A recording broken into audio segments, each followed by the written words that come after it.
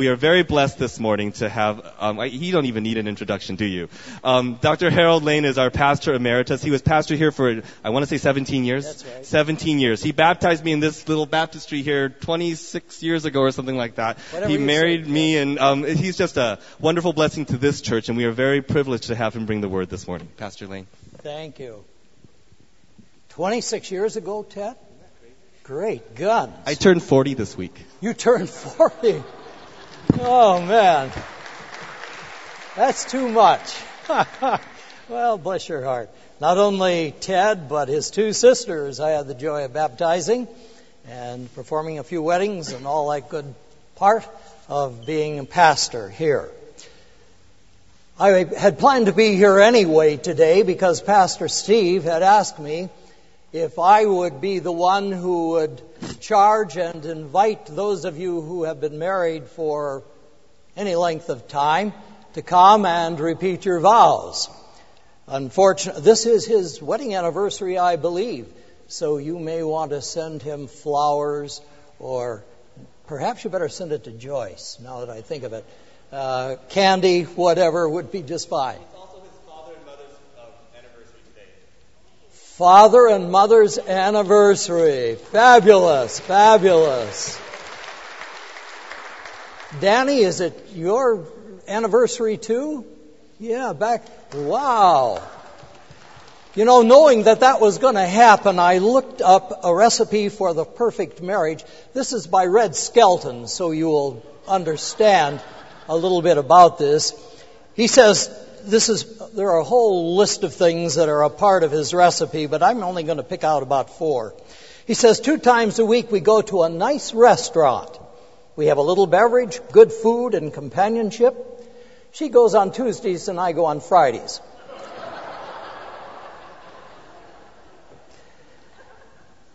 We always hold hands. If I let go, she shops. I married Miss Wright. I just didn't know her first name was Always. The last fight was my fault, though. My wife asked, "What's on the TV?" I said, "Dust." Wow. Well, anyway, so much for the perfect marriage, which I presume all of you who are married are enjoying. I trust that you are, and that God's blessing is upon you as you continue to know and serve Him. Today I want to bring you a message from God's Word. I was delighted the chorus. I've heard that chorus, but it fits right in with what we're dealing with here today. When is a person a failure? This message I would like to address to those of you who feel, if not all the time, at least occasionally, that you've never been anywhere, never amounted to anything, never done anything. Those who wonder whether or not living has made any particular difference. And you begin to think about that. Those whose reserves for self-confidence have been drained. And you think and wonder, and I'm sure that all of us at one time or another probably have felt like, I failed. I haven't really done all that God has expected of me. I know what He expects. I heard it from the book of Malachi. What does God ask? Well, the Scripture tells us very clearly. He showed you, O man, what is good, and what does the Lord require of you? To act justly, and to love mercy, and to walk humbly with your God. Bernard Baruch, as you perhaps would have known, when he was 32, he had made from scratch, and at this point in time when he's talking about this, he had gained over $3 million. That was a lot of money back in those days. I guess it still is for many. He looked at his life and he wondered if he was in the wrong career, if he was doing the wrong thing. He was wondering. He had serious misgivings about whether he should change what he was doing because he felt like he had failed, even though he had gained all of this money. When is a person, when is a man, when is a woman a failure? How do you equate this? How do you put it in perspective when you think in terms of Have I achieved? Have I done all that God wanted from me? Have I been willing to say with my life, with my words, with who I am and what I do, that this has been for God, and I can stand before Him and I can be happy and say, Lord, this I did for you, and I hope that you feel that it was good enough. Most of us within our own minds and hearts would have to say, well, I'm not so sure I can tell God that I've been successful. But I want to tell you at least 4 things that I think we need to look at when we think in terms of this particular scripture. When is a person a failure? I believe that failure comes when a person quits trying. Think about that. When you quit trying, you can have failures without being a failure. You can have a failure in finance. You can have it in your social life, in athletics, and whatever. It's the individual who throws in the sponge and just says, it's not worth it, I'm going to quit. Bernard of Clairvaux, a great patriarch of the church, used to have written on the wall of his study, Bernard, why are you here? What an interesting question to ask oneself each day that one might live. Why am I here? What is my reason for being? What do I have to offer? And to back away from that and to quit trying is a disaster. And that's failure, to quit trying. I had a friend who told me about a dog who had wandered into his backyard one day. It was a tired-looking dog. He had a collar on and his belly, he knew he was well fed, so he had a home. He knew he had a home, but this dog wandered into his backyard, and as he went into the house, the dog followed him. He went over and put his little carcass in a corner, took a nap. Well, the interesting thing about this is that this dog did this for 2 weeks. He'd come, he'd follow the man into his house, go over into the corner, lie down, take a nap, get up, and about an hour later leave. For 2 weeks this happened. The same dog, collar on him, well fed, looked like he had a home. So, this man said, the only thing I could think of is I'll write a note. And he wrote a note, and my friend says, the note was this: every afternoon your dog comes to my house and takes a 1-hour nap. Sure enough, the next day, the dog was back and arrived, but he had a different note on his collar, and it read this: he lives in a home with 10 children. He's just trying to catch up on his sleep. This dog didn't quit trying. Just because there were 10 kids that kept him awake, he would find a way to get some help. I want to suggest to you that God has required of us that we keep on keeping on. One of the words that in my mind is, I think, poignant is the word stick-to-itiveness. The willingness to hang in there, to give it your best, even if you have failed along the line. Even if you've tripped and stumbled and things didn't go the way you wanted them to go, but you're saying in your mind, okay, I didn't make it this time, but I'm going to at least stay with it. And God says that as you make that kind of effort, there will be times when you look to God that which seems so dark and so dismal and gloomy in your heart in the way in which you have approached an issue, that God's going to bring a light into your heart and into your mind, and you're going to say, I'm going to do it again. I don't know whether any of you have ever been a teacher in the primary department. That's a great, great career. It's a tough one. And through the years, I've been a pastor over some 50 years now. I look to the people who work with the kids, the little kids, and I think they must be wonderful. There must be something in their character. God must have put steel in their spine to be able to take all of the things that go on from kids and what they put up with and still stay with it. And still say, by God's grace, this is my ministry. I will work, I will teach. And then when those children grow older, to be able to have them perhaps come back and say, I remember you, Miss So-and-so. Mr. So-and-so, you taught me this. Then you can begin to see what you thought was a failure was not a failure at all. But it would have been a failure for you to say, I'm quitting this job. Let somebody else work with these rag runs. I am not going to be a part of this. It seems to me that to quit trying, to throw in the sponge, to say it's not worth it, is in time a failure. And I wouldn't like for you nor me to say it's time to quit. I thought when I retired from this church in 1994, that's 14 years ago.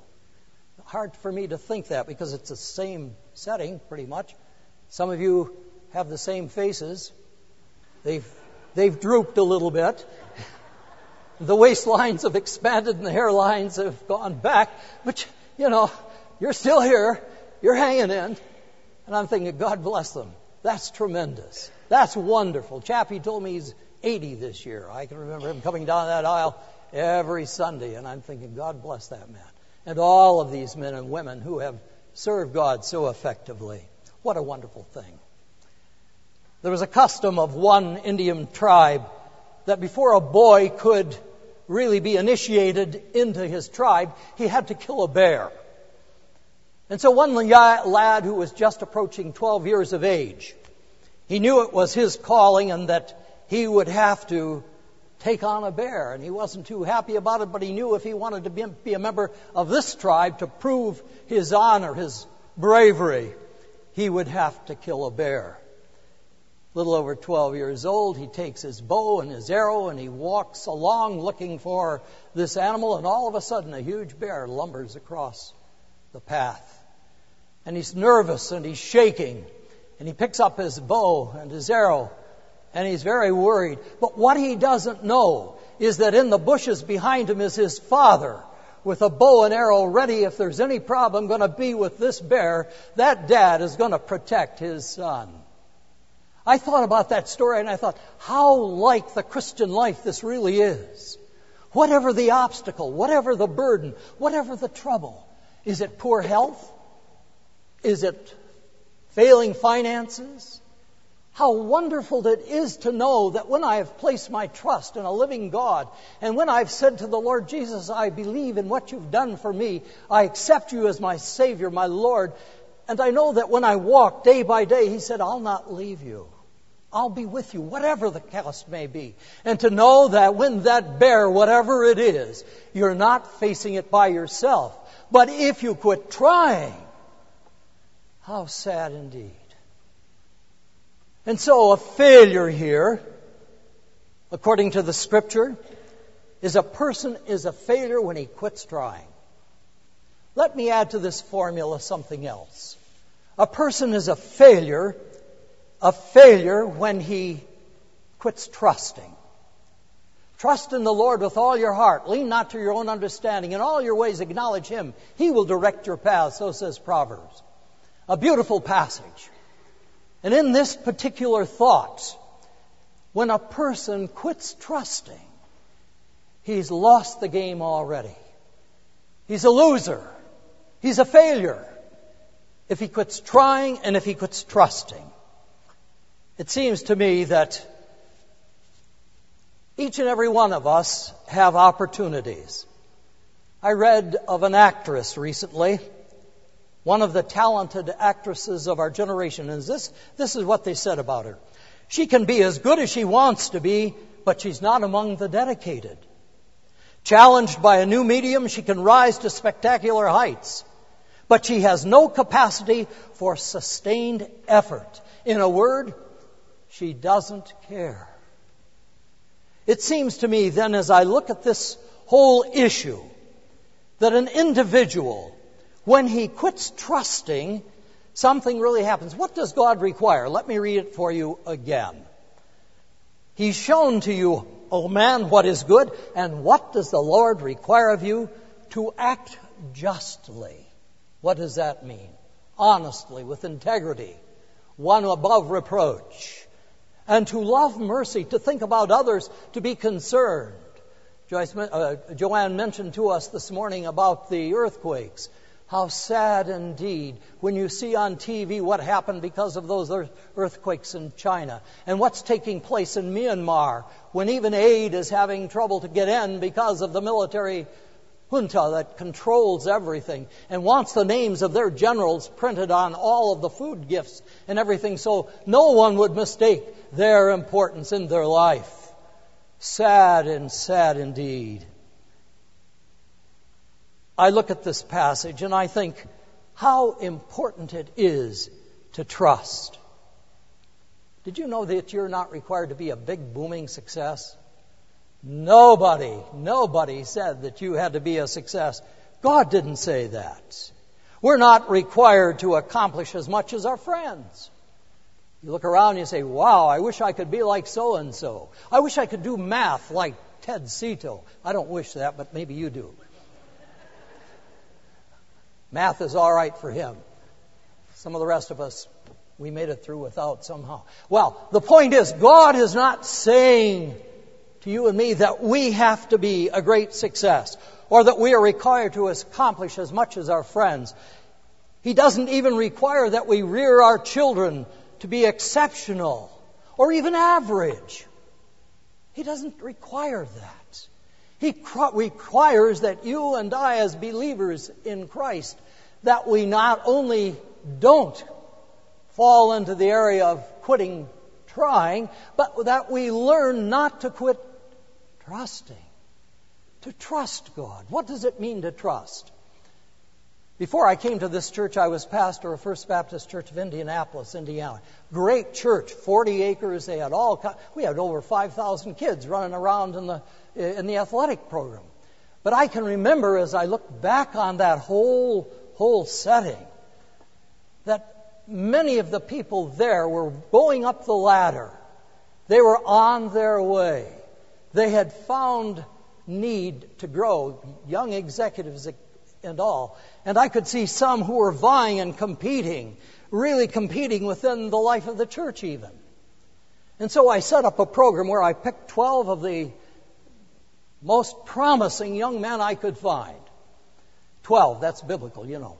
So I picked 12 of them. And I tried various things with them. I tried Bible study. I tried witnessing.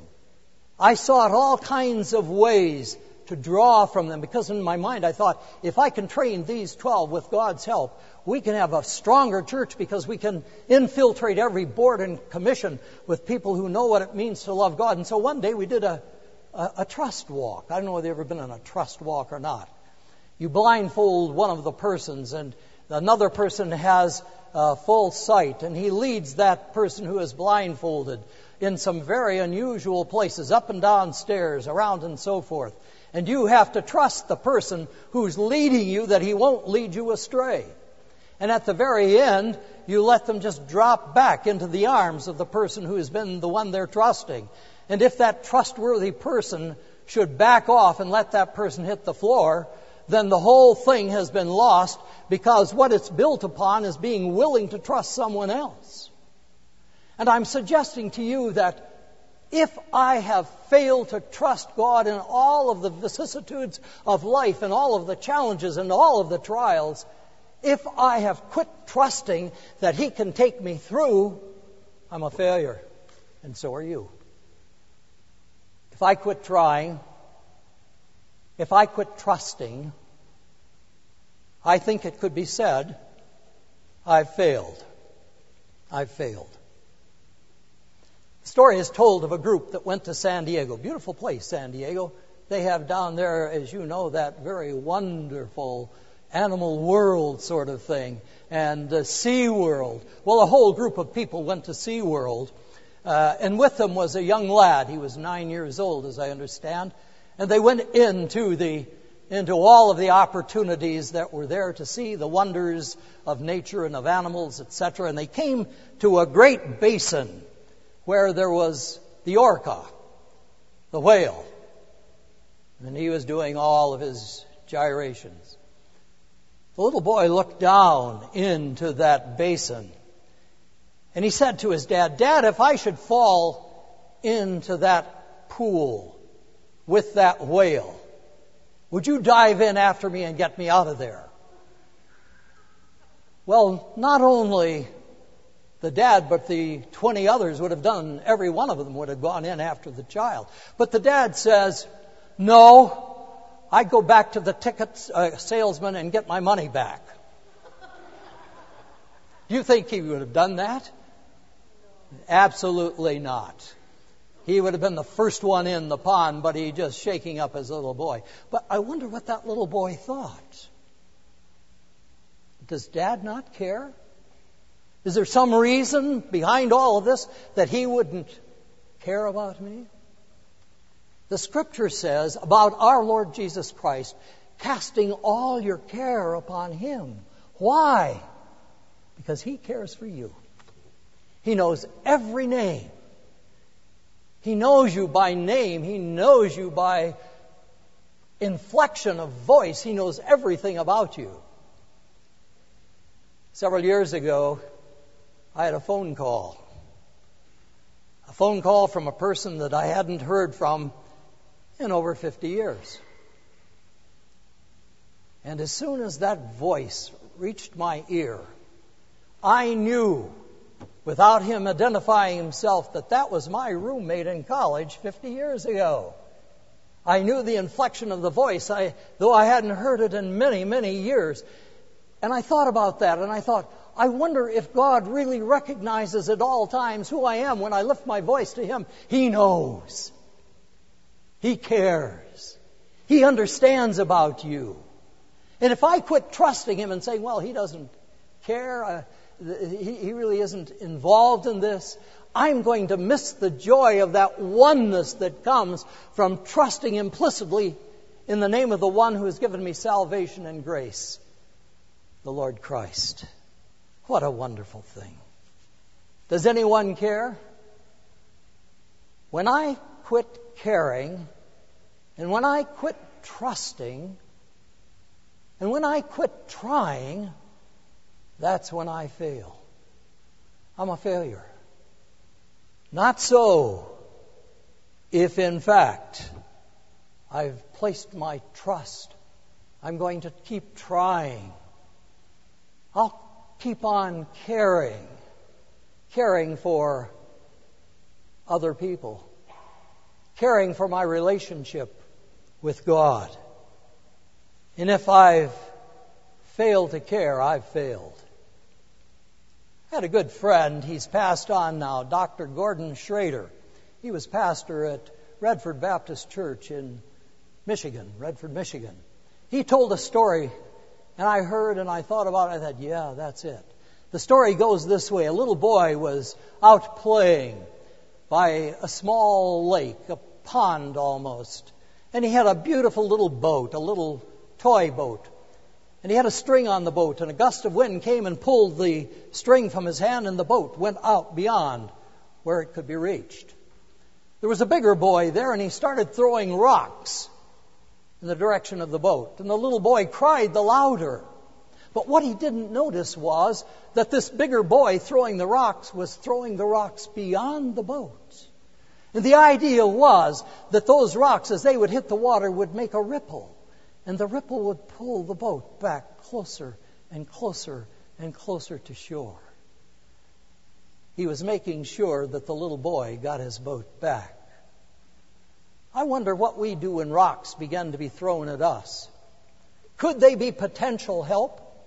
Could they in our lives say, well, even through those vicissitudes, there was the possibility of growing closer and closer to the shore, coming closer to God's requirement, understanding more implicitly what God has in mind for me and for my life. What a wonderful thing. I'm a failure when I quit trying. I'm a failure when I quit trusting. I'm a failure when I quit caring. And I want to suggest to you a fourth in this formula, a formula that helps us to avoid being failures. And that fourth one is, I'm a failure when I quit sharing. If I'm only considering myself. I read here What does the Lord require of you? Well, He doesn't ask that I offer my firstborn for my transgression, the fruit of my body for the sin of my soul. Is He pleased with thousands of rams and 10,000 rivers of oil? Shall I come before Him with burnt offerings? With what shall I come before the Lord and bow down before the exalted God? And then he says, this prophet of old, this Micah who understands life and understands all that it's a part, he says, no, this is what God requires. He's shown you this already. This is what He asks, that you act justly, that you love mercy, and that you walk humbly with the Lord. What is mercy anyway? Mercy indeed is that part of us that cares about other people and reaches out, not just mentally, but physically and openly. You've just gone through what I understand was a very successful fundraising activity. Tom, you remember all those things. You used to be the chair of that. I don't know if you still are or not, but anyway, raising money. Why do you raise money anyway? Now, Steve didn't ask me to raise any money, thank God. But he said, just preach the word, it'll be all right. Whatever you say, they'll handle it for one Sunday anyway.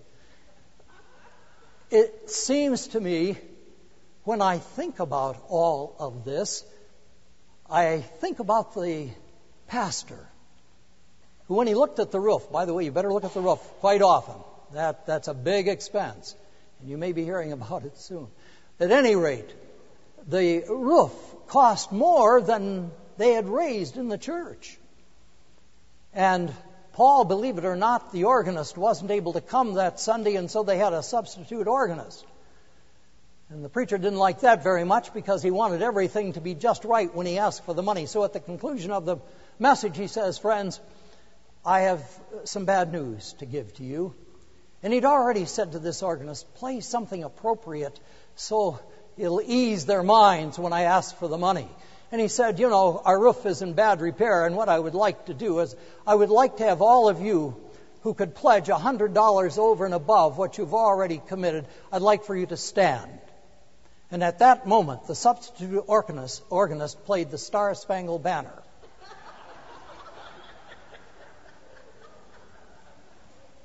Well, that was sort of a forced sharing issue. But I suggest to you that there are times in which sharing is not money. Sharing is time, commitment, love, ability.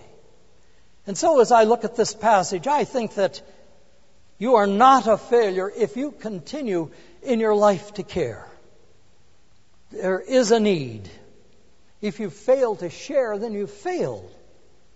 It's easy to think that our efforts won't make any difference, but they do. When you tell somebody you're going to pray for them, do you really pray for them? I've been very cautious about that. I've been cautious when I say to somebody, I'm going to pray for you, that I do it. If I don't, I'm not really sharing what God has given me, an ability to talk to God in behalf of friends and others. But the beauty of it is that this God to whom I pray, prompted by the Holy Spirit and through the mediator, Jesus Himself, who translates and makes it just exactly what it ought to be, there is power. I was in Madrid several years ago, and a pastor friend there asked me to preach in his church, and I said, well, I don't speak Spanish. And he said, well, I'll translate for you. And I recall preaching, I really laid it on. But what was interesting to me was, it seemed to me he was taking an awful lot longer to say what I was saying. So after the service, I said, JC, his name was JC Goldson. I said, JC, it seems to me that what I've said wouldn't take that long to say. He smiled and he said, well, Hal, he said, I knew what you meant and I knew what they needed, so I embroidered a little bit on your message.